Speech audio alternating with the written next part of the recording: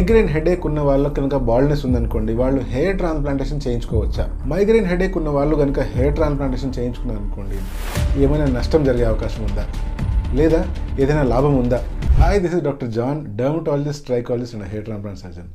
I performed more than 1900 hair transplant surgeries passionately and still counting. Hair transplantation కనుక migraine ఉన్న వాళ్ళకు చేస్తే ఏమైనా ప్రాబ్లమా అంటే ప్రాబ్లం కాదు కదా, ఇంకా బెనిఫిట్సే ఎక్కువ ఉన్నాయి. దీని గురించి కనుక మీరు రీసెర్చ్ చేసినట్లయితే హెయిర్ ట్రాన్స్ప్లాంటేషన్ చేసినప్పుడు మైగ్రేన్ ఉన్న వాళ్ళకి మైగ్రేన్ తగ్గింది అని తేలింది. నేను ఏదో ఊహాలోకంలోంచి చెప్పట్లేదు, రీసెర్చ్ ఆర్టికల్స్ అనేటువంటివి ఉన్నాయి.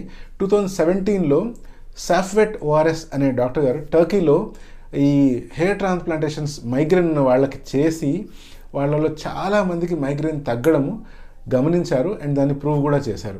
మీరు కనుక ఈ ఆర్టికల్ని చూడాలనుకుంటున్నట్టయితే నేను లింక్ని డిస్క్రిప్షన్లో ఇస్తాను, తప్పకుండా చూడండి. మరి మైగ్రేన్ ఉన్న వాళ్ళు హెయిర్ ట్రాన్స్ప్లాంటేషన్ కనుక చేసుకున్నట్లయితే వాళ్ళకి మైగ్రేన్ తగ్గడం ఎంత నిజమో రిజల్ట్స్ అంతే బాగా వస్తాయా, ఏమన్నా ఇబ్బంది కలుగుతుందా అంటే మైగ్రేన్ హెడేక్కి మనకు హెయిర్ ట్రాన్స్ప్లాంట్ చేసినప్పుడు వచ్చే రిజల్ట్స్కి ఎటువంటి సంబంధము లేదు. ఇప్పుడు మైగ్రేన్ కానీ లేకపోతే ఇంకా ఎటువంటి హెడేక్స్ కానీ ఎవరికైనా ఉన్నాయనుకోండి, వాళ్ళు ఫస్ట్ చేయాల్సిన పని ఏంటి అంటే ఈ మైగ్రేన్కి కానీ హెడేక్స్ కానీ ప్రాపర్ ట్రీట్మెంట్ తీసుకోవడము.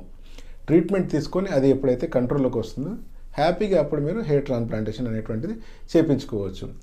ఎప్పుడు హెయిర్ ట్రాన్స్ప్లాంట్ చేయించుకున్నా కూడా ఈ మైగ్రేన్ అంత ముందు ఉన్న తర్వాత వచ్చిన, లేకపోతే హెడేక్స్ ముందు ఉన్న తర్వాత వచ్చిన హెయిర్ ట్రాన్స్ప్లాంటేషన్ రిజల్ట్ మీద ఎటువంటి ప్రభావం అనేటువంటివి చూపించవు.